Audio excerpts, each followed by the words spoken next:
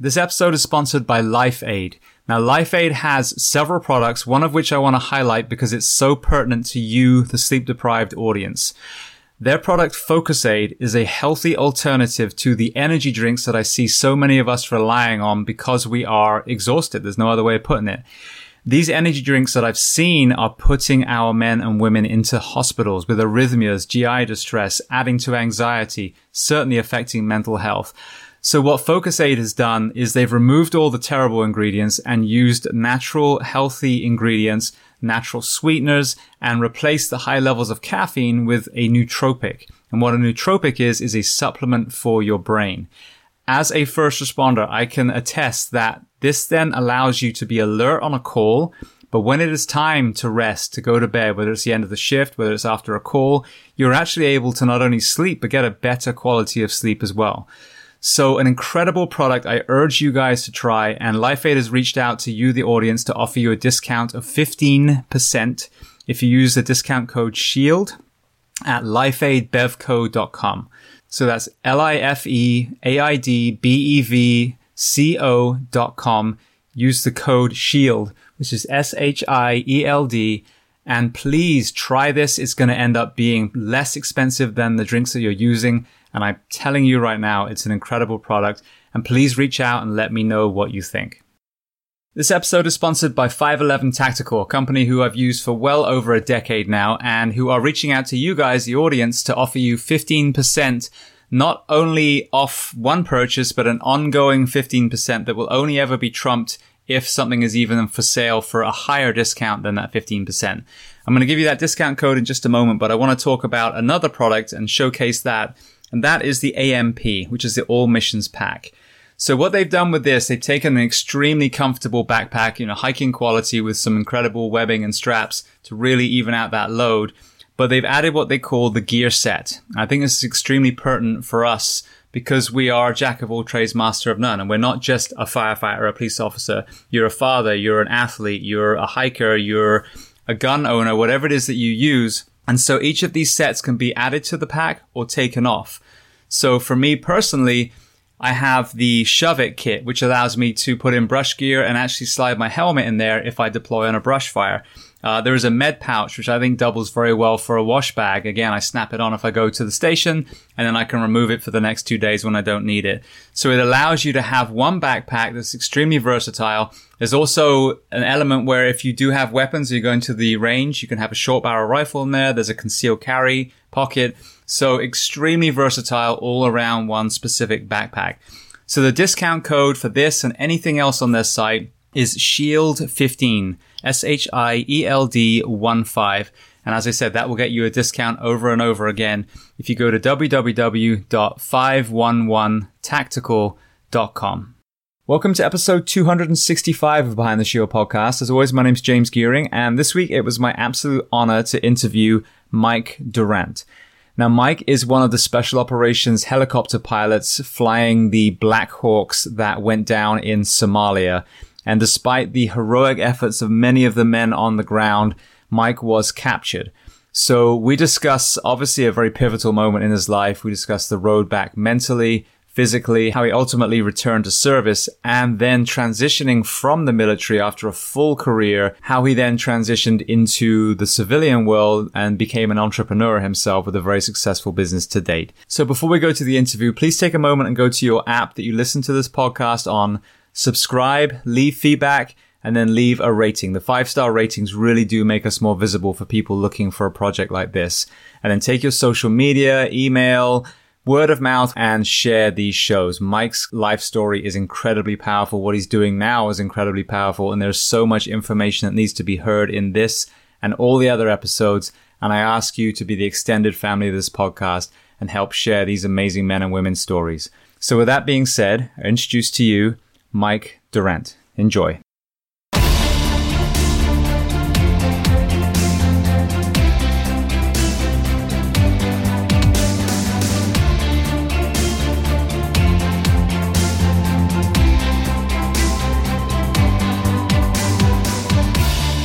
So, Mike, I just want to start by saying thank you so much for taking the time to come on the Behind the Shield podcast. That's my pleasure. So where are we finding you on planet Earth today?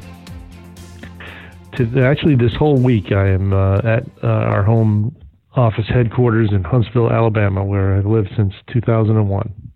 Perfect. Okay, so I'd love to start at the very beginning. Where were you born, and then what was your family dynamic like as far as what your parents did and how many siblings? Okay, I was born in a small town in northern New Hampshire. We pronounce it Berlin. It's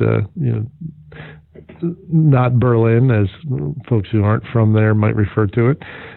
Paper mill town. My father initially, when I was young, actually worked for the paper company. He was a surveyor. He went out to basically find tracts of forest that would make for good harvesting. Tough work, especially in the winter up there, but he enjoyed being outside a lot. And as a result of that, I spent a fair amount of time outdoors, did some hunting and snowshoeing and snowmobiling and all the things that you do when you live in those areas, and really enjoyed it a lot. I enjoyed my youth in that region. My mom worked pretty much my whole life. As I recall it, she was a factory worker at one point, and then she got a job at the school system, was a executive secretary for a while. She was a guidance counselor for a while, which was good and it was bad, because when your mother works in the school system, you can't get away with much. No, especially not in administration. No, so she knew everything that was going on.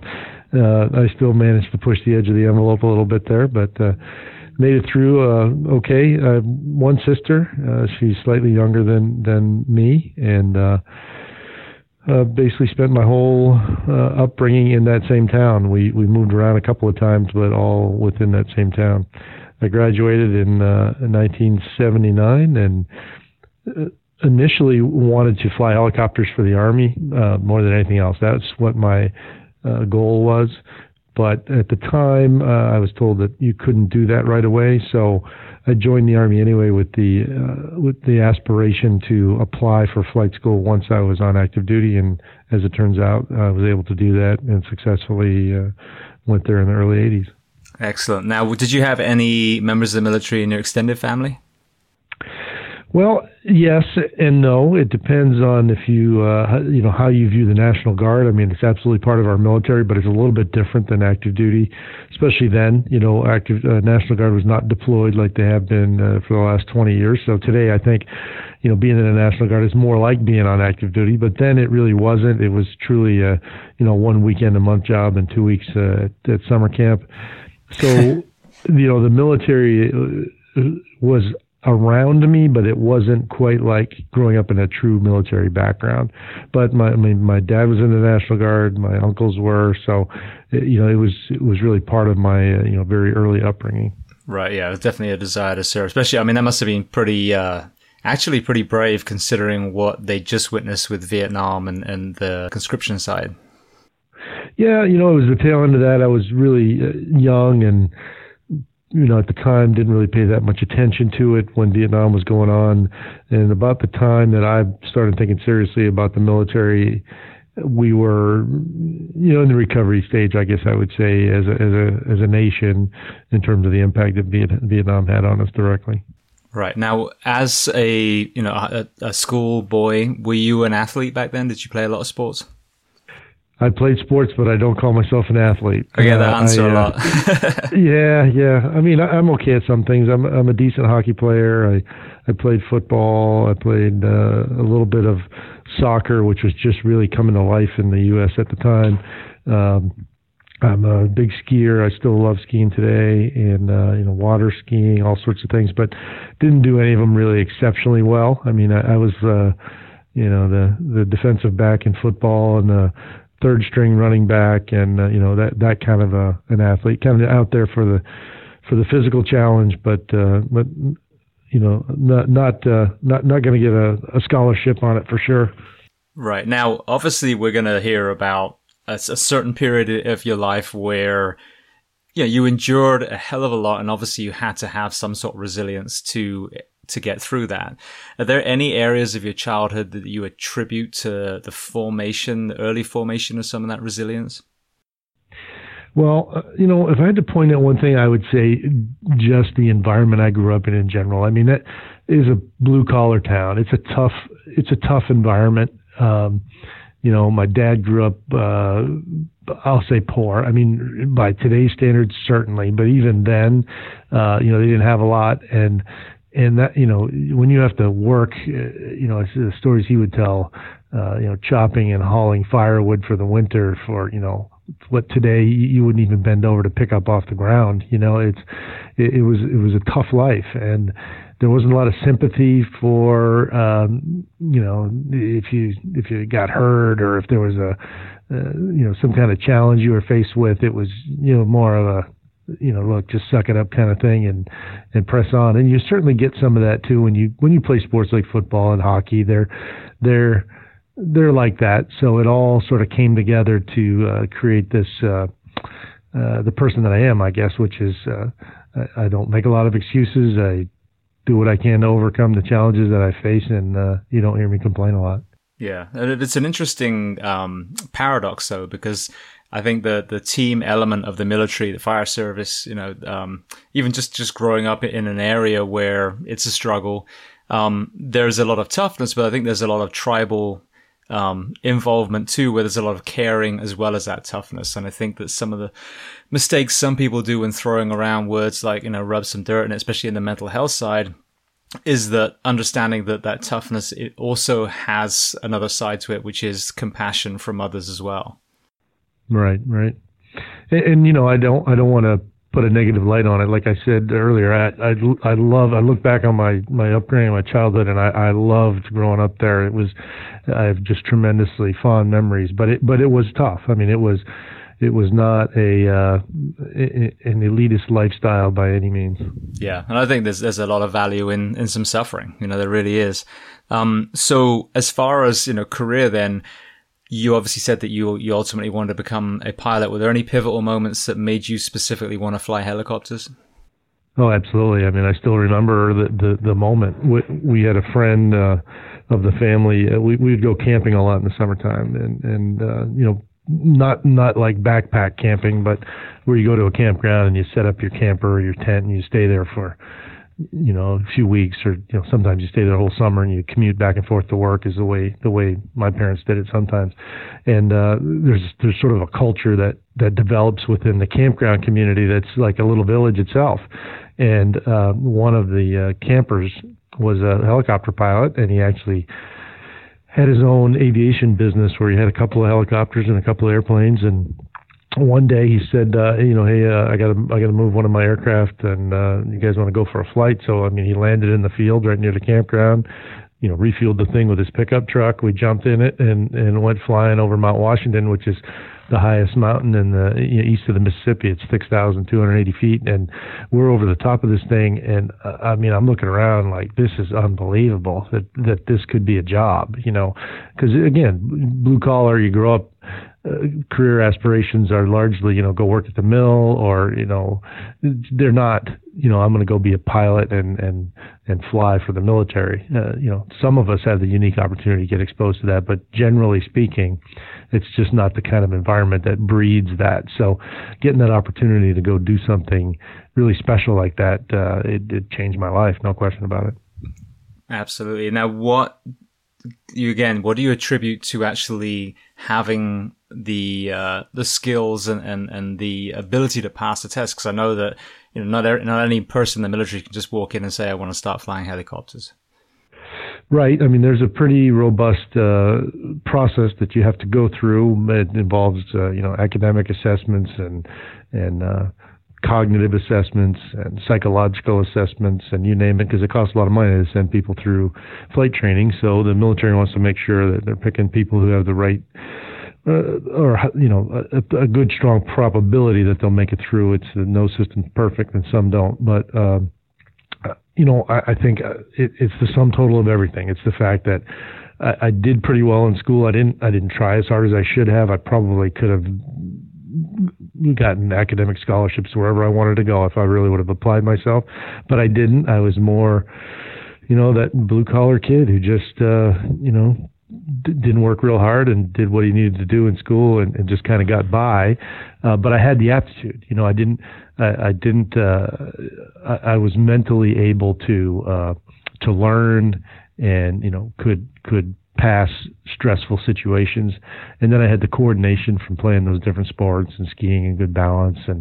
And I've been blessed with one thing that's hard to train, and that's situational awareness, meaning, kind of knowing physically where you are in space, and if you're operating a machine, what's going on with that machine and around that machine. And it comes, you can develop it with practice, but to have it kind of right out of the gate is unusual. And I do feel like that's one of those things that I just always had. Yeah. Now, I want to parallel this with what you're doing now with your current business, Pinnacle Solutions. I'm always fascinated as to hiring practices. So I know you talk about this these days as well, but what do you think some of the things that they did recruiting you back then that were good? I mean, I can tell you right now in the fire service and the police service, when the bar comes down, we create more problems in that infrastructure. And it seems like keeping that bar high is the best thing for, first responders. In your particular area in aviation, what were some of the hiring practices they had back then? Yeah, you have to keep the bar high. You have to. The temptation's always there. You want to make the numbers, but you'll pay for it later. I think we all realize that. And, I've often told this story when I think about people we bring into the company that I have now. If we had the luxury of doing a source selection or selection process and a training process like we did in the military, first of all, we'd be bankrupt, but we would, have a team of fantastic people, because I think about, the journey all the way to the special operations unit. It took years of training and years of assessment and years of screening and going to various schools and gaining experience. And, unfortunately in industry, we can't afford to do that. You have to bring people in, ideally, that meet the skill requirements and the education requirements, and are a fit for your culture. But, the opportunity to really train them and get them to be the perfect fit is difficult, because there's an economic impact to that, where the military doesn't have that problem. It's, you could argue it has over the last 20 years, because we've got to get people deployed, but there's still a robust training budget, and there's still opportunity and an absolute need to get people ready before you put them in positions where you're going to depend on their abilities. Yeah, well, especially in the machinery that you're actually, flying as well. The cost factor attached to one mistake with that, as well as the human lives, must be a factor too. Yes, you can't put your trust in somebody that's not ready. That's for sure. Yeah. Now, when you transitioned to special operations, what was that level up like from, the training you were experiencing at the regular level to, this elite group that you joined with the 160th?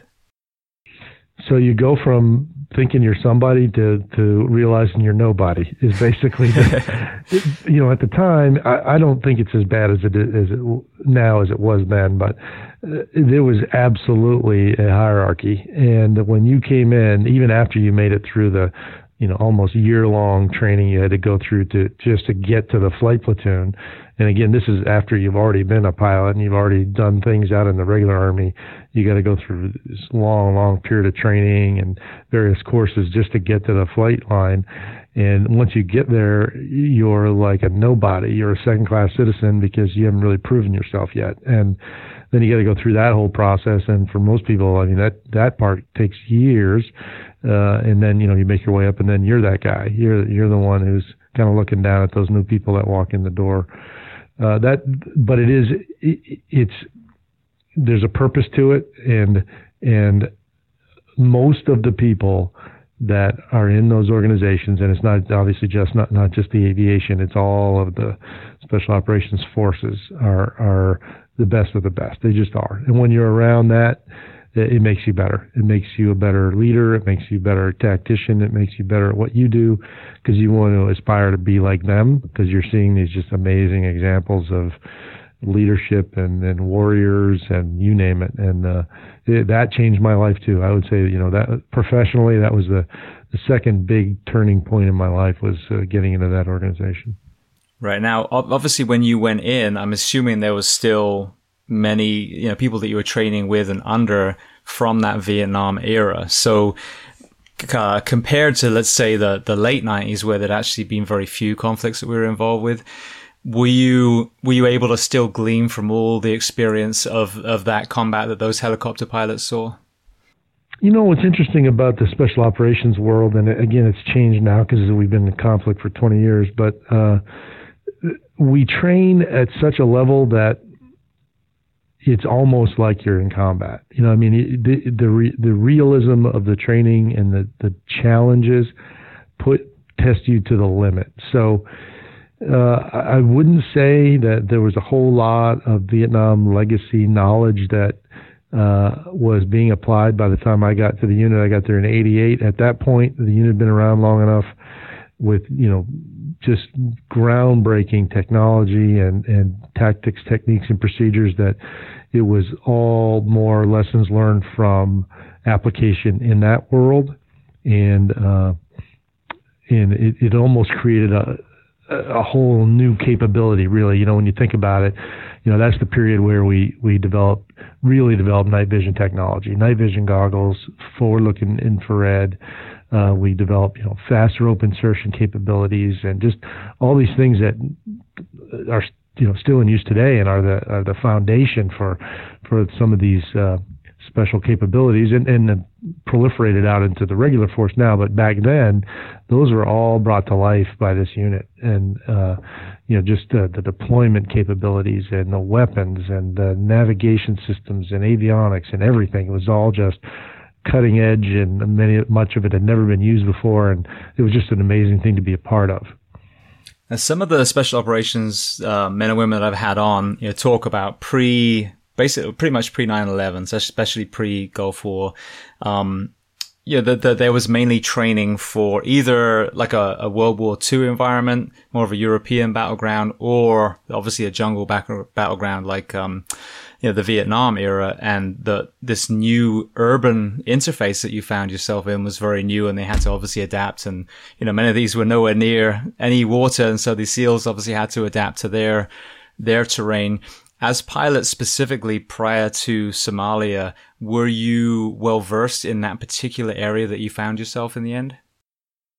I feel like we were, because we'd done a lot of urban training, a lot of work with police force. LA was a place we'd go to a lot to work, in the urban environment, because we knew, these special units primarily in the early days were counterterrorism. So we kind of knew that odds are, you're going to end up operating in that kind of a place. So we trained in all those places. We trained in the mountains, we trained at sea, we trained in urban environments, we trained in the desert. So we were, I feel, as qualified as we could have been for that environment. There were a few things we learned in Somalia that I don't think we'd really come to appreciate in the training environment, but I think overall we were pretty well prepared. Okay, so that leads me, and this is going to seem so obvious to you, but I want to put it out there because I know some people listening come from departments where this philosophy may be not fully understood. But from the special operations perspective, how much importance is placed on reality of training and then trying to imagine scenarios that may happen even if they've never happened to you before? There's nothing more important. You don't want to go into a real world operation uncomfortable. You want to go into it feeling like, I might not have done this exact thing before, but I've done something really close to this many times before, and I know exactly how to do it. And that's what training's all about, is to get you to that level where you're comfortable with what you're doing. You don't feel like you're beyond the edge of your envelope. And I certainly from a flying the aircraft perspective, that's absolutely how I felt. We flew a lot, and I was fortunate in that I flew a lot even before I got to the special ops unit, just because of the timing of where I went. And so I had a lot of experience, and that's what you need when you're a young pilot. And I sympathize with some of the people that fly more advanced aircraft today that, it's too expensive to fly. They don't get a lot of time in the seat. It's tough to develop as a good, solid crew member if you don't get a lot of time in the seat. And, we've given them technology, we've given them mission aids and navigation systems and everything else. But in the end, when it comes right down to it, there are situations that you have to handle on your own, and the more time moving the sticks around, as we say it, you have, the better. Yeah. All right. Well, I would love, if you wouldn't mind, to just get you to walk us through your own, perspective of what happened on October 3rd in Mogadishu, because for two reasons. Firstly, there's probably many people listening to this that, just weren't around. I'm 45, so obviously I'm aware of the actual event, and then, the movie that was made years later that kind of revamped the story a bit. But, what was your perspective from, prior to that mission to obviously, how it concluded? So I guess I'd start with saying that Black Hawk Down does a decent job. I get asked that question all the time. It's the most common question I'm ever asked, and I tell people it's accurate enough, meaning it's not perfect, and I could point out 50 things that are wrong, but in terms of the general story, it pretty much lays out what happened. But from my perspective, we'd been in country for about 2 months. Things were on a roll. I mean, we were really doing well. We had done 6 missions before this one, and some pretty challenging, some not so challenging, but, we're all in the city, some day, some night, all after people. We had captured, I think, somewhere around 25 or 27 individuals on a list of 50, including the number 2 guy.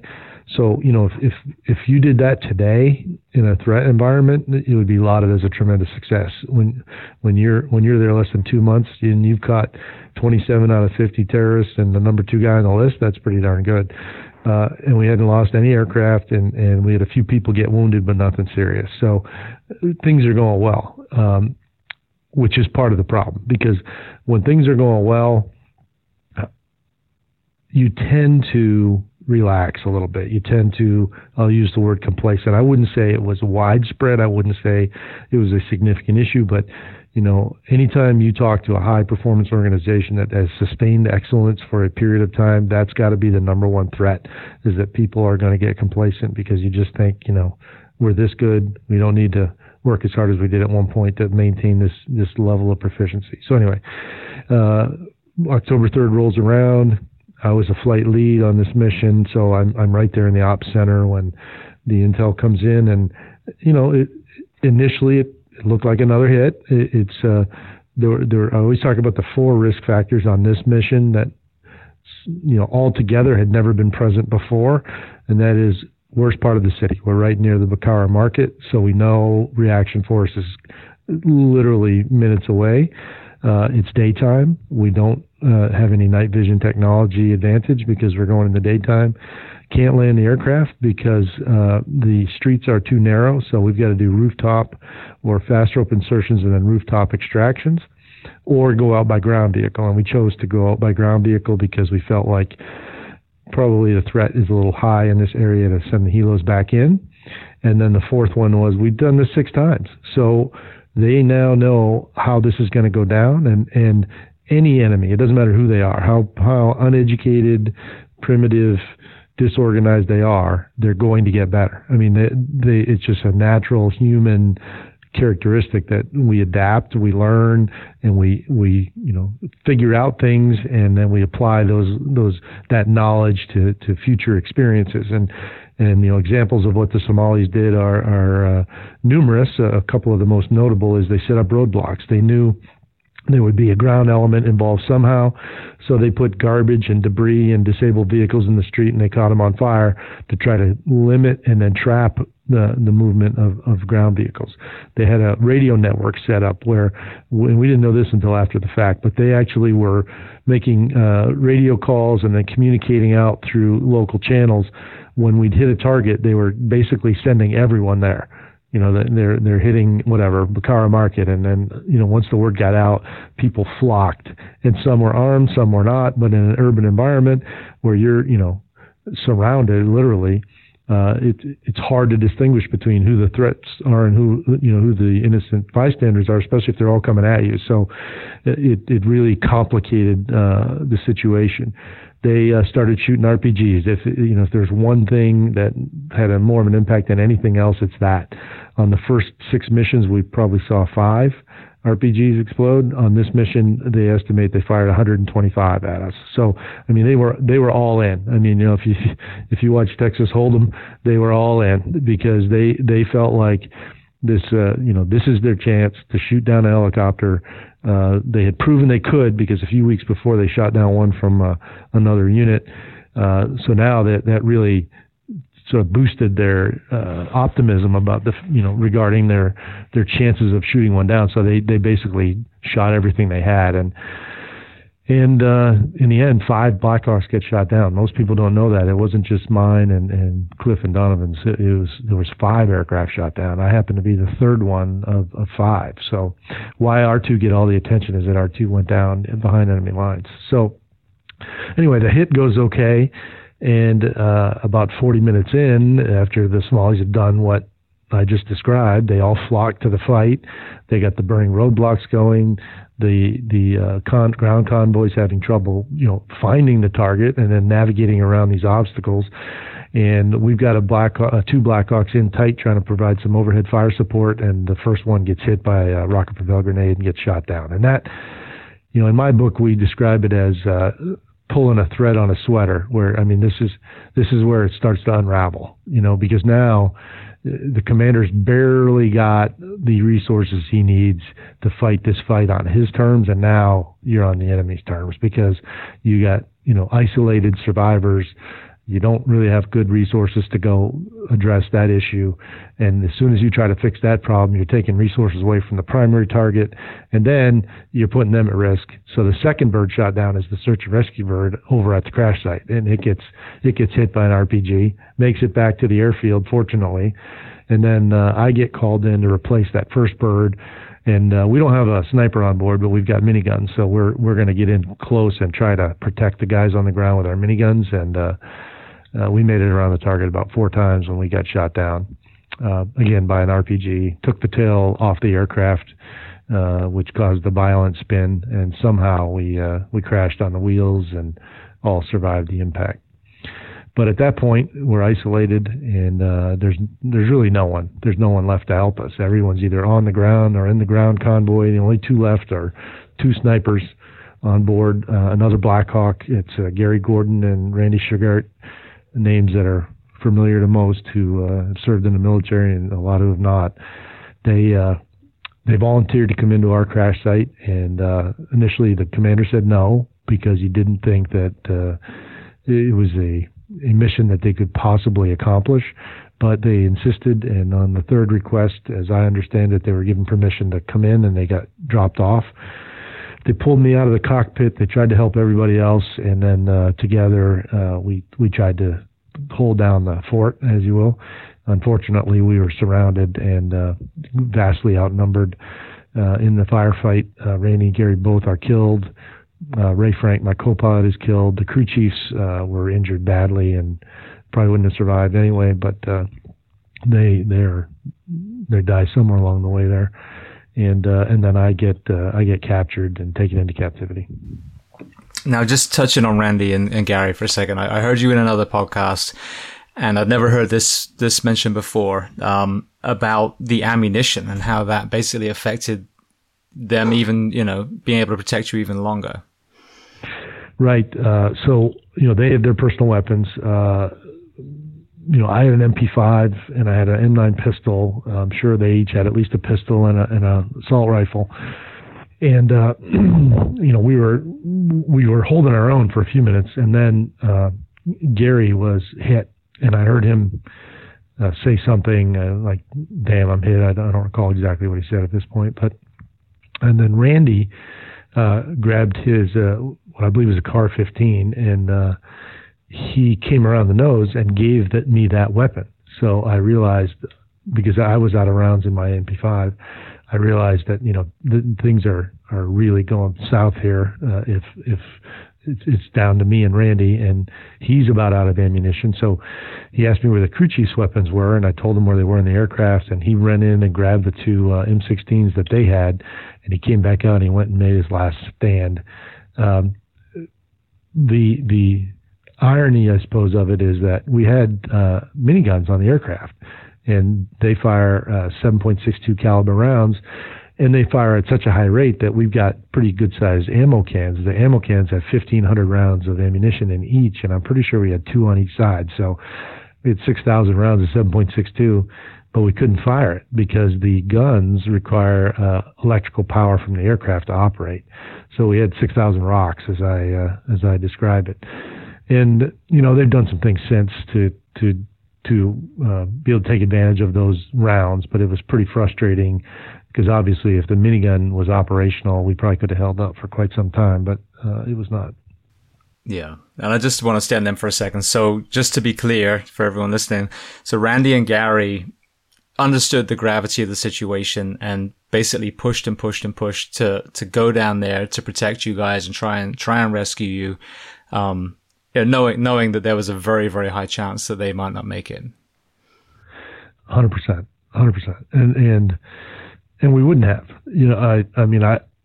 is there some extreme scenario where I still would not have been killed, I suppose, but, I would have been in the cockpit when they overran the site because I couldn't get out of the aircraft. And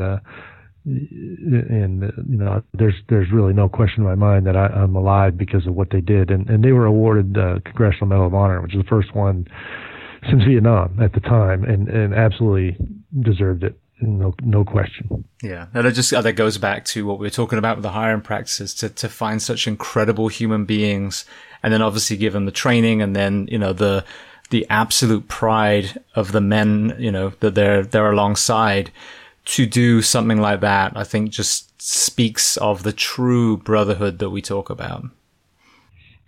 No question about it. And in some ways you could argue it is similar to sports, although that may be unfair to even compare the two. But it's about commitment to the team. It's about commitment to each other. It's about doing everything you can to accomplish the mission, and your own personal safety in many cases is secondary to that commitment to that mission and to commitment to your fellow warrior, and that they absolutely personified that in spades. Yeah, absolutely amazing. Well then, so I'd love to hear, what were the injuries that you sustained, and then obviously, walk us through once the Somalis got to you. Yeah, I was pretty banged up. I was an orthopedic surgeon's dream, I suppose, because I had a lot of I crushed vertebrae in my spine from the vertical impact, which was actually the most painful thing. I was knocked unconscious, and then I broke my femur, which I know we're not all doctors. It's your thigh bone, is the largest bone in your body. That snapped in half on the edge of the seat. From the impact. And then when the Somalis overran the site, they broke my nose, my cheekbone, and my eye socket. And then at some point, my femur actually went out the backside of my leg as they were dragging me around. I got shot the next day. I think that's it. You make that sound like that was a trivial list. That was it. It's a pretty good list. Yeah. It's really another miracle that I can do the things that I can do today. Just amazing care. Although I did go without care for 11 days because of the situation, but we had done some things like taking antibiotics as a precautionary measure because it's kind of a nasty place, and I think that probably contributed to me not getting more infections than I did. The one infection I did get was actually in my sinus from the fractures in my face, but somehow I never got an infection in my femur, and that's just amazing because I was in the filth for 2 weeks and then in traction for another couple of weeks and never even got the femur fixed for over a month. And there's people who get infections in hospitals. It's just crazy. Yeah, it is. Now speaking of that, so your face is smashed in. So obviously I'm sure your breathing was hard. You probably barely take a breath because of your spine. You couldn't bear your own body weight. You probably had pretty significant blood loss because of the femur. What was your self-talk through this, knowing there may not be an end, knowing you may get killed at any moment? How did you convince yourself to stay calm, and also what was the self-talk for the actual pain itself? So I think part of it is a natural capacity that we as humans have, which is shock. I think that's part of it, is that you're not fully aware of what's happened to you, and that's probably by design. And I don't recall this thought during all this about these injuries. I don't recall. What I recall is just thinking about, what did I need to do? Like in the cockpit, I remember I need to get my weapon. So I bent over and got my MP5, and I got the debris out of the windshield so that I could see in case I needed to, to engage somebody that might be coming at the aircraft, and did the same thing on the ground. And then we communicated with one of the helicopters. It was Randy was standing in front of me. We made the radio call, and, I was explaining to him, how our radio nets were set up and that kind of stuff. So it was really more about thinking about what do we need to do in the situation, and not so much about, the desperation of it all. I mean, there were times like when Randy went down, I thought it was over. I mean, I couldn't move. I couldn't hide. There's probably hundreds of people surrounding us at this point, and I just remember looking up at the sky, sort of accepting the fact that that was the last thing I was going to see, and then miraculously I was given this gift of a second life. Yeah. Now that happened because, I'd love to hear the story. I know the story, but so initially you were about to be clubbed to death, which sounds absolutely awful. What was that kind of intervention that ultimately led you to becoming a hostage instead of a casualty? So this is as told by the Somalis. When Mark Bowden wrote Black Hawk Down, he went over there and interviewed them, and they told him that they had been told by General Adid, who was the leader of the Ha-Bergetter clan. He's the number one guy we were after. That he had told his people that he wanted an American prisoner, and the mob wasn't thinking about that. They were thinking about all the things that they were angry about. Is the only thing I can come up with to explain why they were so enraged. But the Ha-Bergetter clan soldiers or militiamen realized that, hey, the general wants a captured American, so they sort of broke it up and they fired shots in the air and they got control of things, and that's how I ended up surviving the moment. All right. Now, again, I want to move past this and talk about your recovery, but just before we do, so it ended up being 11 days, and I know that they were, the US was flying over with recordings saying that they were still looking for you, they're not leaving without you. How much did that factor into you, finding hope and trusting that you would ultimately be rescued?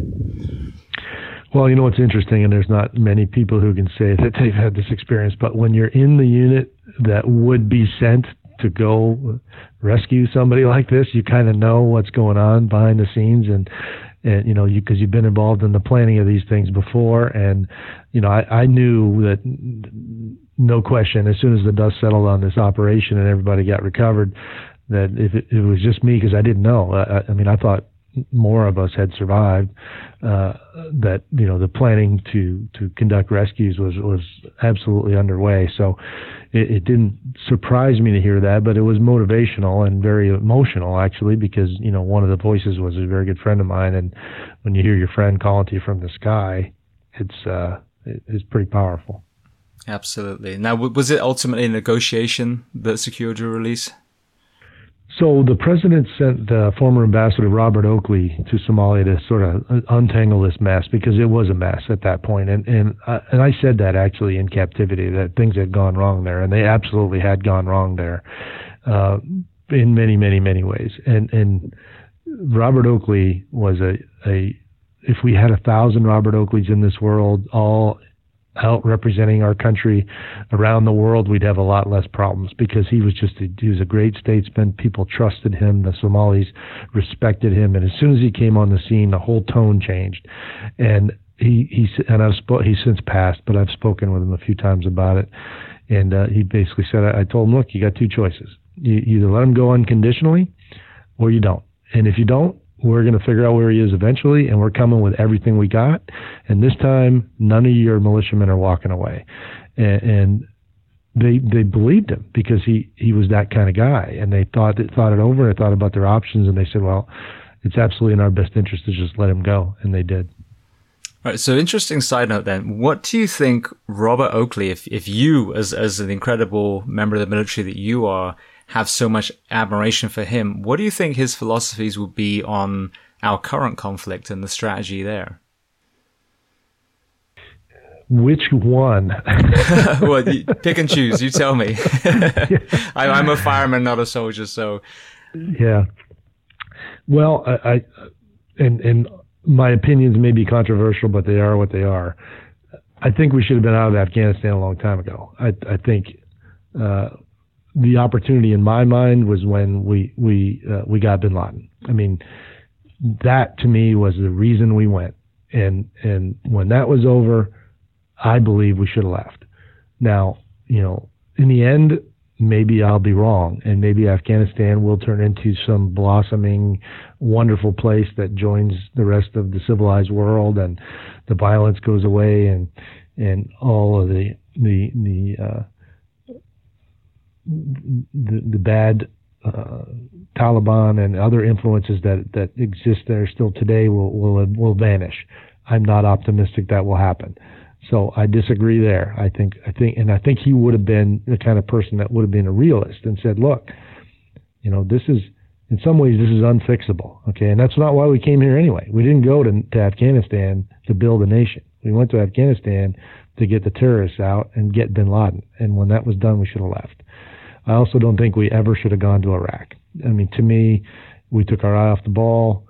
We destabilized the region. I don't know why we went there. I mean, no one will ever know 100% the truth, but to me, it was an absolute mistake, and it cost us because we had to split our forces, we had to split our attention, and I think the bigger issue is that we destabilized the region, and that's been my opinion from the very beginning. This has not evolved. Yeah, and it's interesting getting so many people from so many branches of the armed services, Australia, the British, American. It kind of seems that same theme, like when these men and women are placed onto the soil of these places, see atrocities happening, of course they've got their intrinsic motivation then to make a difference. But the initial, initiation of some of these conflicts, are questionable. And I grew up in an era where the Falklands War happened.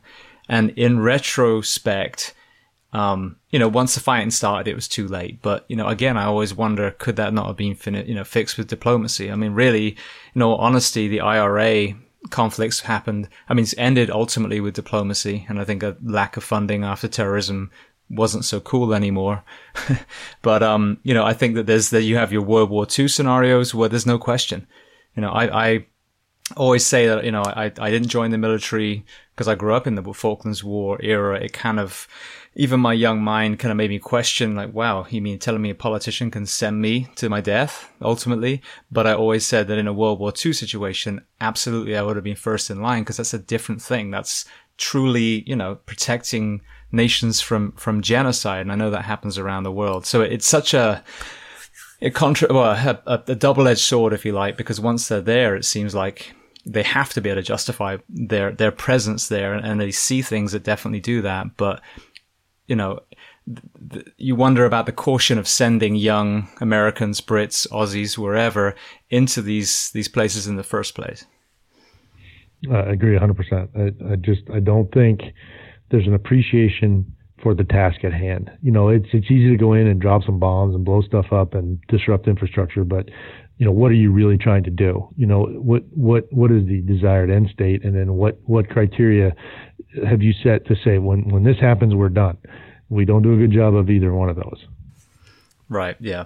Interesting perspective. So thank you. All right. So then ultimately you are released. I'd just love to kind of hear your physical and your mental journey for like the couple years after that, because that must have been mentally taxing just from the injuries alone. But obviously you've got discovering that you lost people that you didn't even realize you lost, and then in a way I'm sure there was some sort of survivor's guilt too after losing so many people that you loved.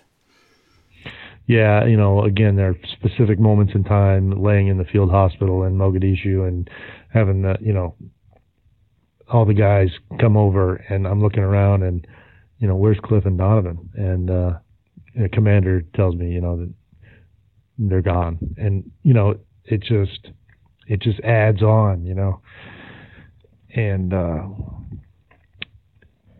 then you find out about the horrific treatment of the remains of my crew, and just those things that are hard to even comprehend, honestly, that happened. And and then you see the impact to the families, and you go to the memorial services, and it just heartbreaking event after heartbreaking event. And then as I'm making the recovery physically, I get told I'm never going to fly again, and there goes the dream that I've had my whole life, and it seemed like the ultimate insult added to injury, I suppose, and that actually ended up in the end motivating me, because I felt like maybe that's one thing I could control. The rest of this I couldn't control, but I could control that.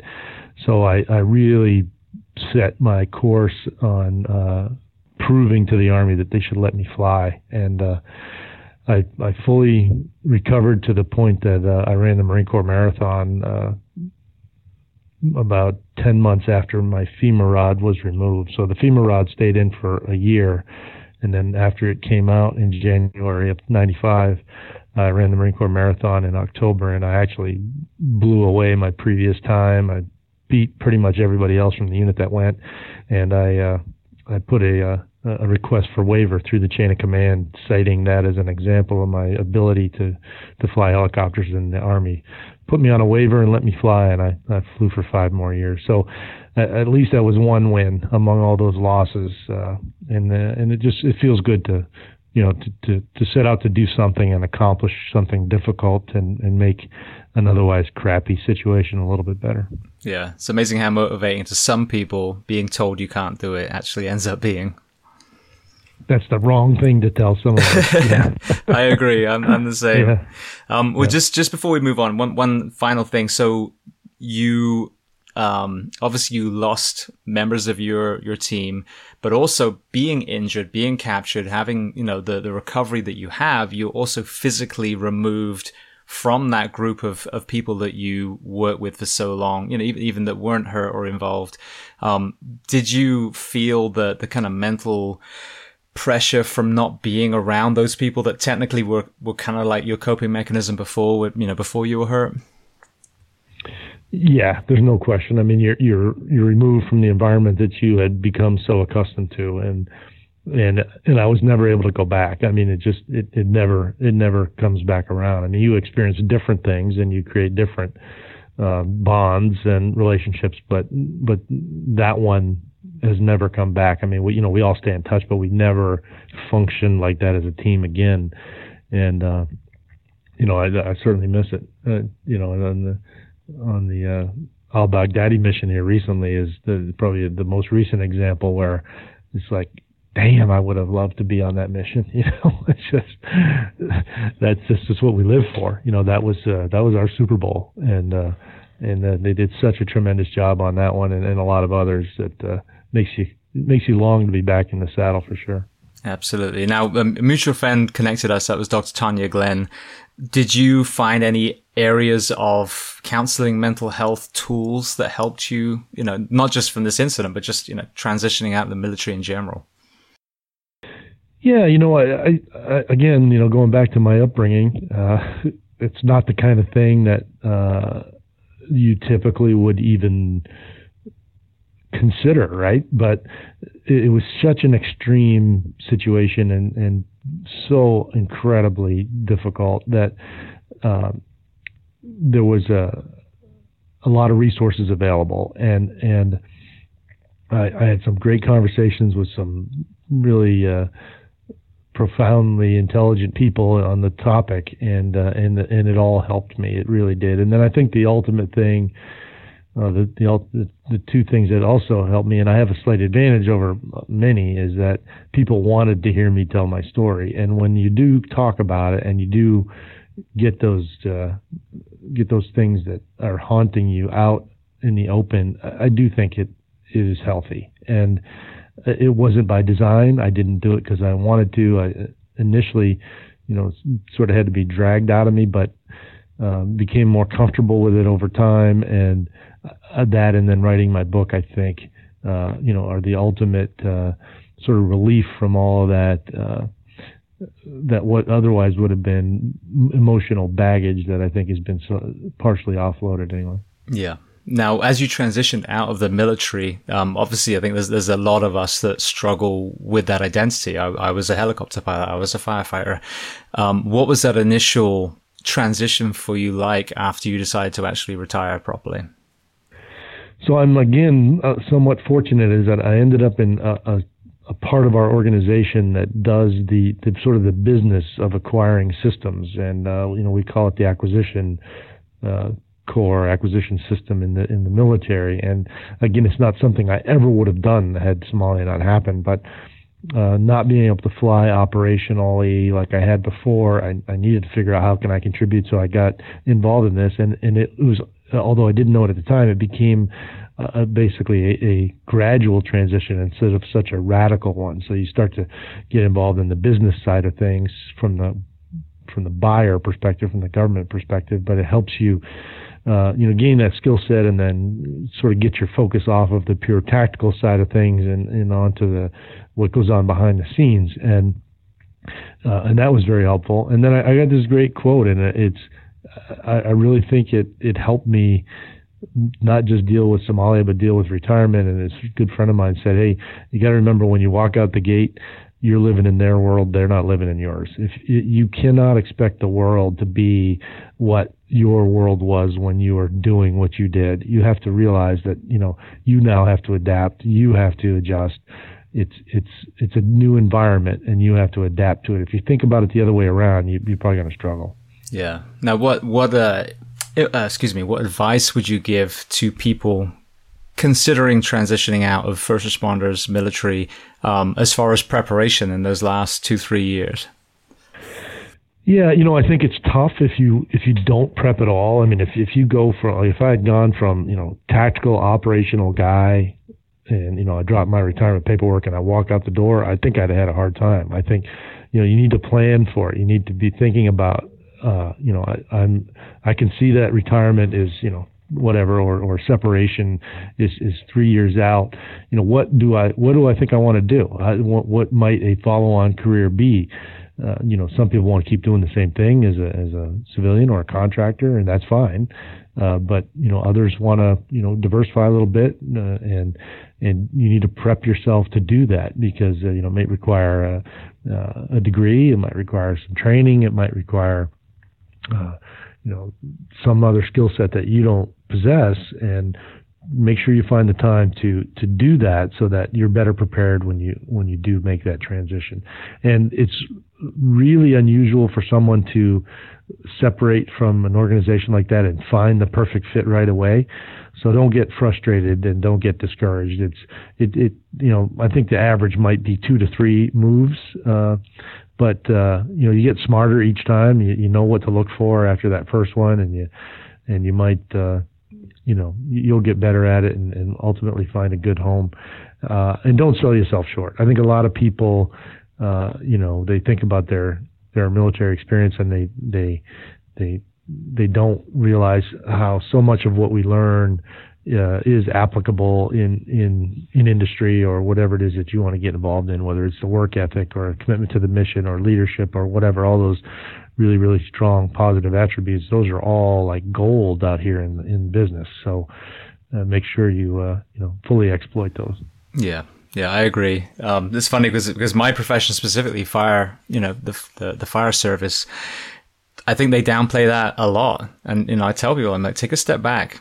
When people call 911, you don't know what you're going to, and if it doesn't involve arresting someone, which the law enforcement side obviously is incredible at, we have to figure out everything else. So to be that kind of problem solver for 10, 20, 30 years is a hell of a skill. So one of my British friends, he's got a colleague who's in the military, and he transitioned out, but then carried on as a civilian, and it looks like his contract is probably going to end. And he was telling me, the guy was like, kind of in a worried way, well, what will I do? And I think you have to flip that to the other side of the coin. Like, there's a giant planet that we all live on. what the hell do you want to do? Go get it. You know what I mean? You've paid your dues. Now go do whatever you want to do. Who's going to be lucky enough to get me? Yeah, yes. That's how you should be looking at it. Yeah. Exactly. All right. Well, speaking of this, and I'm fascinated now, so I want to get to Pinnacle Solutions. So how did you come to the decision to start, this kind of company, and what made you decide to be the boss of your own company rather than go work for someone else? So I did work for someone else, and I liked the job. We were in a relatively small company, and it's good environment, good culture, and we got bought. And I'm not a good fit for large company. Large companies are very structured. Roles are very narrow. There's a lot of bureaucracy, and some of that, there's a reason for it. In some cases, it's probably not necessary, but it still exists.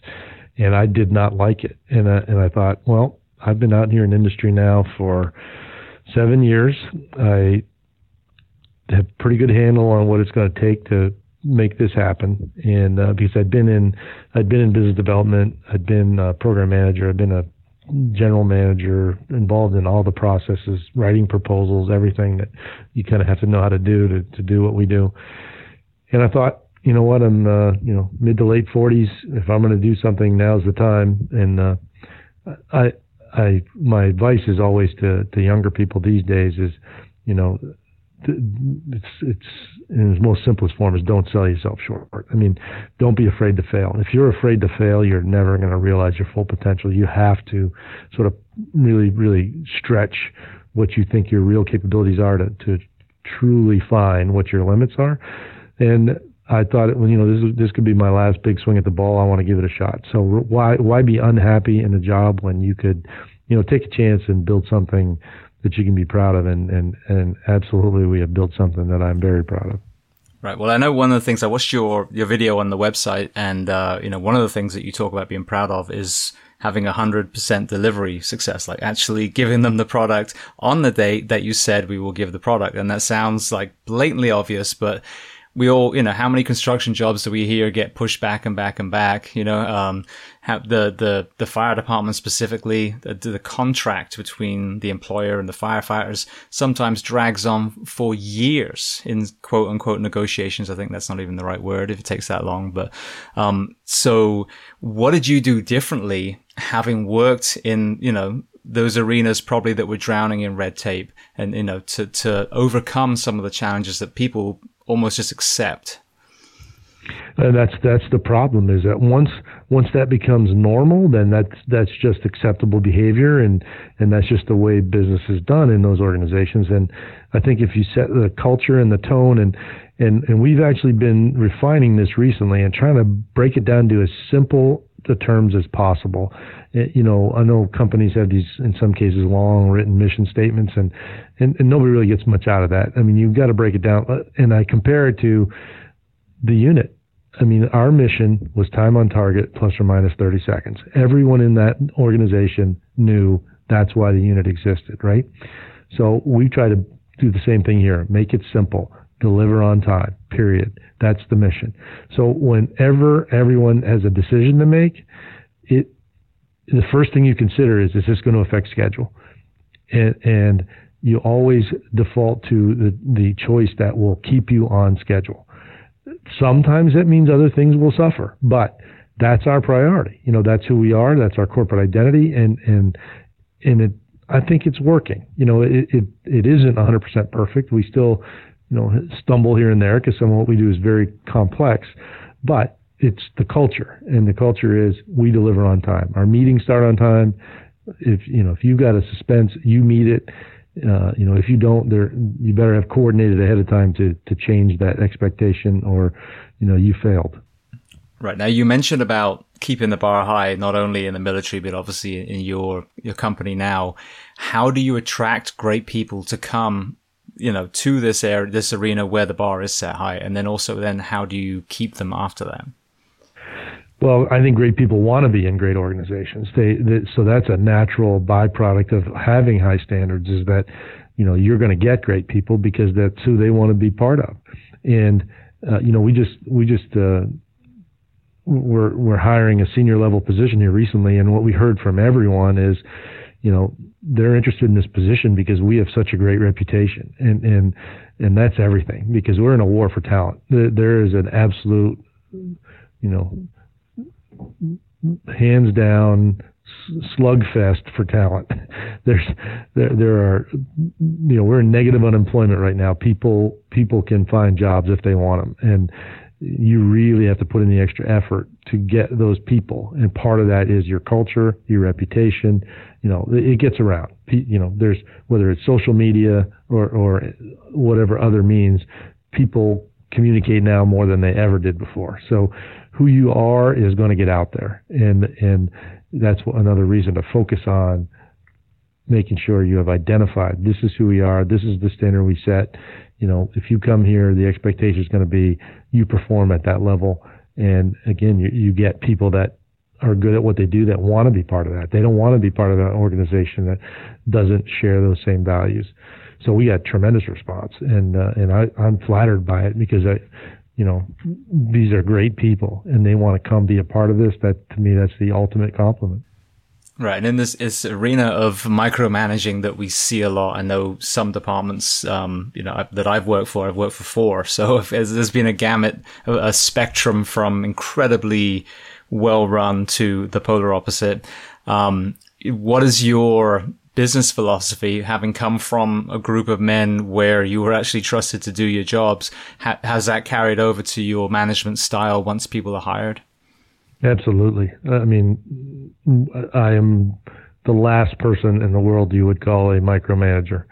I think if you do your job right, which, my job is set the course, set the standard, set the goals, hire the right people, and let them go. That my job is not to get down there and tell them how to do it. It's, they know what they need to do. They're the right people.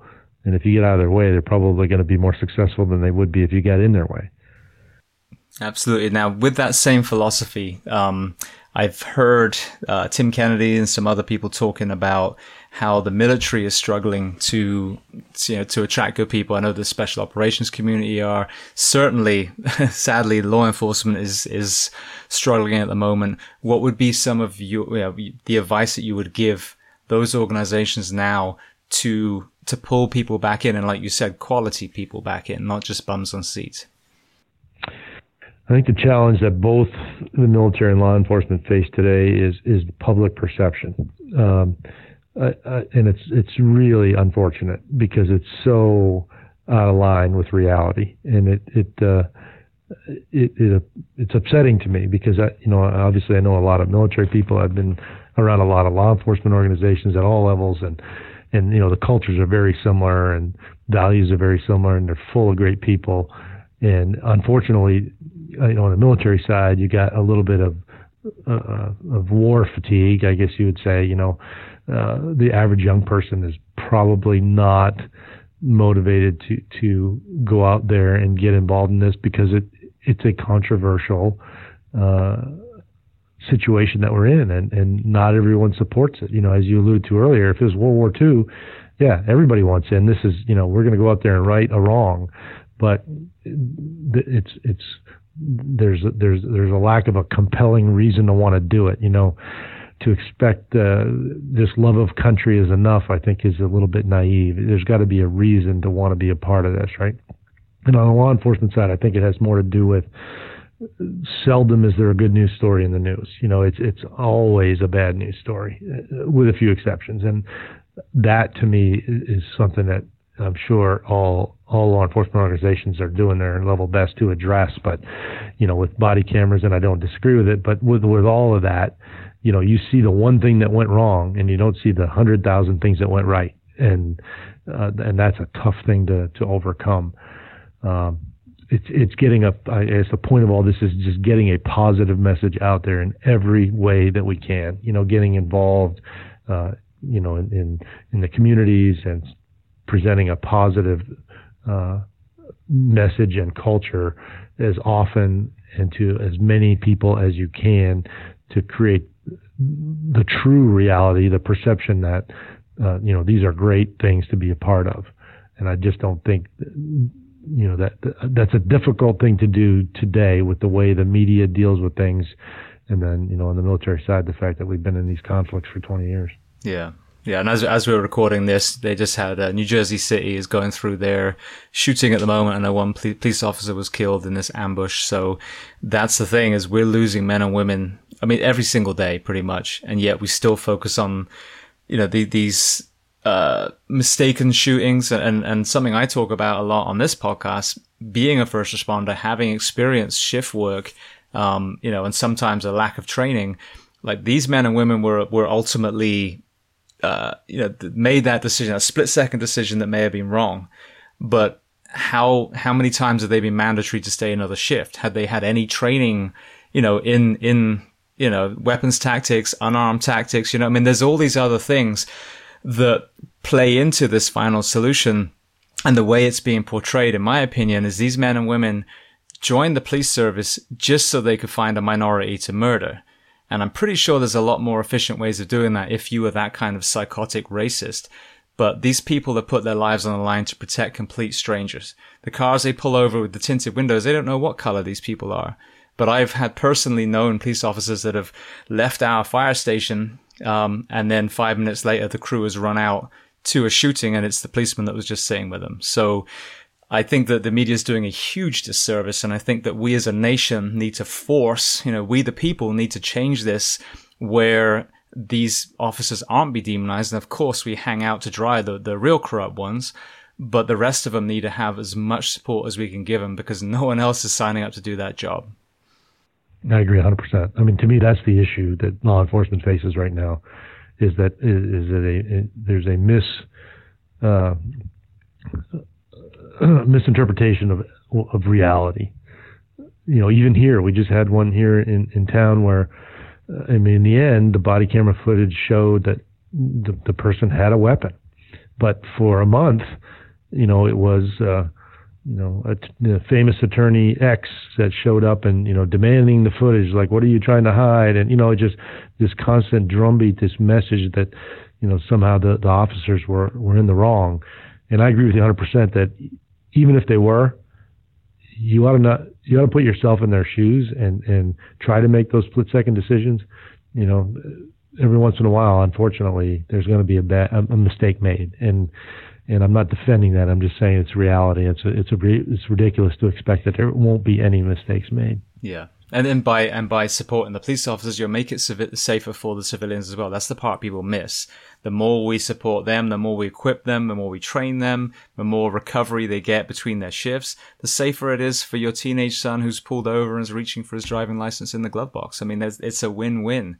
But if every time a politician comes to you and you agree to more and more budget cuts for your local police, fire, whatever it is, people aren't told that this is the knock-on effect. And that's what angers me so much. Yeah, I'm with you.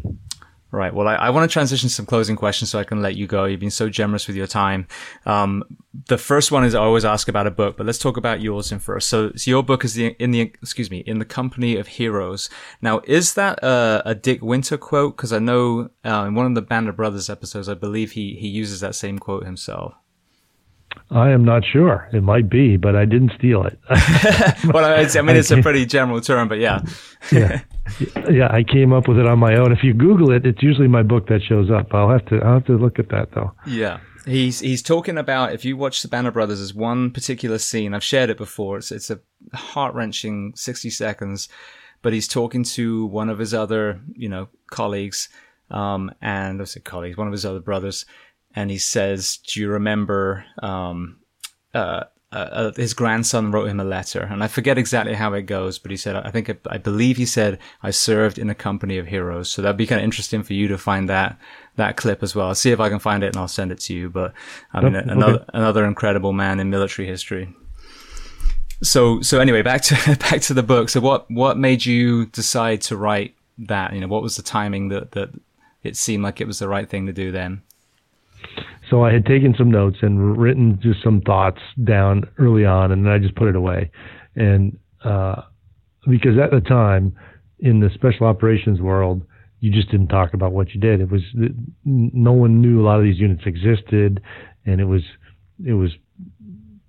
really not considered acceptable behavior to go out there and and talk about it and write about it. And then Black Hawk Down happens. And I mean, Mark was given complete access to everything, which shocked all of us. And it turned out okay. I don't think anybody resented it, but the book got written and it did well and exposed everything. And then the movie comes out. And I had retired when the movie came out, so we're talking almost 10 years after the event. And I went to see the movie, and it ends with me in captivity. And I'm like, well, I mean, there's a whole other story left to tell here. So I thought, if I'm going to do something, now's the time. I've let enough time go by. There's nothing I'm going to talk about that's current ops. It's all been disclosed in Black Hawk Down, but the actual captivity part is untold. And I thought, let's see if there's some interest, and there was a lot of interest. We got like 8 bids from different publishers, and that's the key if you're going to try to sell a book, is to get a bidding war going, basically, and that's what it was. And then as it turned out, right after that all happened, or right about the same time anyway, 9/11 occurred, and there was a tremendous interest in anything military, so my timing was good, and it did well, and I'm proud of it. I think it turned out great. Right. Yeah. I mean, it's a hell of a story. It needs to be told. And just when you're talking about the first Black Hawk Down ending with you captured, I'm surprised some god-awful member of Hollywood hasn't made Black Hawk Down 2, some awful version of what happened to you next. But, okay. So then that's your book. I love to ask, is there a book that you love to recommend? It could be about what we've discussed today or something completely different. So, I answer this question different ways every time I get asked. Today I'm reading a lot of business books, but I don't think business books necessarily, are most relevant to the folks that I think might be listening. I think I would go back to a book that I read coincidentally in Desert Storm. It's called On Wings of Eagles, and it was about the employees of Perot Systems who were in Iran, and there was no way to get them out, and Ross Perot basically organized and funded a special ops mission of his own to go in and get these people out, and they were successful, and it's a really cool story. And then obviously getting to meet Ross Perot multiple times later, and understand his whole life better. There were many stories where he did those sort of things behind the scenes and no one knew about it. But that was a good one. It's really the first time I knew anything about him, and it got me, even more intrigued by those type of missions, and refusing to take no for an answer and finding a way to solve the problem. When no one else seems willing to do anything about it. Yeah, absolutely. And that's pretty much the core of special operations. And I love that philosophy. And I think that's why so many of the members of those groups talk about police and fire the same way. They're like, you guys don't know what's going to happen when the tones go off. You kind of have to do the same thing. You have to figure out how to make it better because no one else is coming. Yep. Right. So then, same question, but a movie. So I'll go with one of the earliest impressions on me was the Green Berets. I think that's a great movie, and it's John Wayne, and again this similar kind of stuff, but in Vietnam era, and again sort of first insight for me into special forces, and I saw it when I was young and thought it was a really cool movie, and still enjoy it. I probably watched it a few times. I really like it. Brilliant. All right. So then, kind of similar question then. Is there a documentary that you love? Oh, wow. Now we're getting really difficult. I like them in general just because, they tend to be more factual, depending on who they're made by, I suppose. But, God, I can't think of one, honestly, off the top of my head that I would say, yeah, that's the one that I would point to. Okay. Is there one about Somalia that you thought was done the best? There's been a lot of those. None of them are horrible. They all tell sort of different angles on the story. It's been a while since I've seen any of them, but I think probably the one I know there was one done pretty early on, would be the one that I would go to, but I don't recall what the name of it was actually. Okay, no problem at all. I remember seeing one, I think it was the Military Channel or History Channel. It was like a 3-part, very, very long one, but I remember that was definitely the most detailed one that I saw. But, that's probably the one I'm talking about. Yeah. Okay, so the next question, is there a person you recommend to come on this podcast as a guest to speak to the first responders and military of the world? Let me think for a second. Ask me another question. We'll come back to this one. So while you're thinking, one of my last ones before we talk about where we can find you is, what do you do to decompress these days? It's kind of a lot of the same things I did when I was young. I still enjoy skiing. Up until just very recently, I was still playing ice hockey, which I really, really enjoy. And I'll probably start up again. I just took a break because I had a couple injuries there, and I'm wondering whether or not it makes sense to be, my late 50s with all these orthopedic injuries to be risking getting banged around like that. But climbed a few 14,000-foot mountains last year in Colorado. We love going out there. I'd love to do something radical like Everest or Denali or something like that. I probably won't, but it really, really interests me. And maybe I'll do something slightly less risky that is more attainable. But I really enjoy that. It's a physical challenge, and it's just an awesome experience. Being up at altitude like that. We enjoy spending time at the lake, spending time with the family. Those things. And I like work. I mean, I don't come to work just wishing I didn't have to work today. I enjoy the challenge that I'm faced with every day here. Brilliant. All right. Before we get to where we can find you online, did you think of any people? If not a big deal. I would say Stan McChrystal probably, because I think what from the guys that I know him, but I don't know him well. But the guys that I know that worked with him just talk about him and his leadership as just incredible. Brilliant. Okay, so then if people want to reach out to you, or if they want to learn about Pinnacle Solutions, where are the best places for them to go online? So we have a LinkedIn site. I mean, just go on there and look for Pinnacle Solutions, and that's where the most news would show up about things that are going on in the company. And then our company website is pinnacle-si-sierraindia.com, and that's just general information about the company. As I said though, the most current information would be on LinkedIn. I don't do a lot of social media, but we do post a lot of things there on my personal site, and then and just look up my name, and then on the company site. Brilliant. Okay, well, Mike, I want to say thank you so much.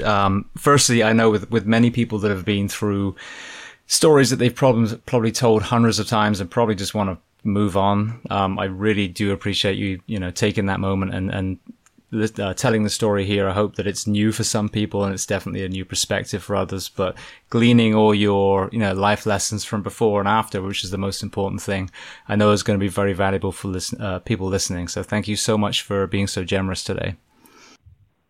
All right. No problem. I'm happy to do it. I think, there's lots to be learned from it, and I think we have learned from it, and just don't want to let it repeat itself by letting it fade into history.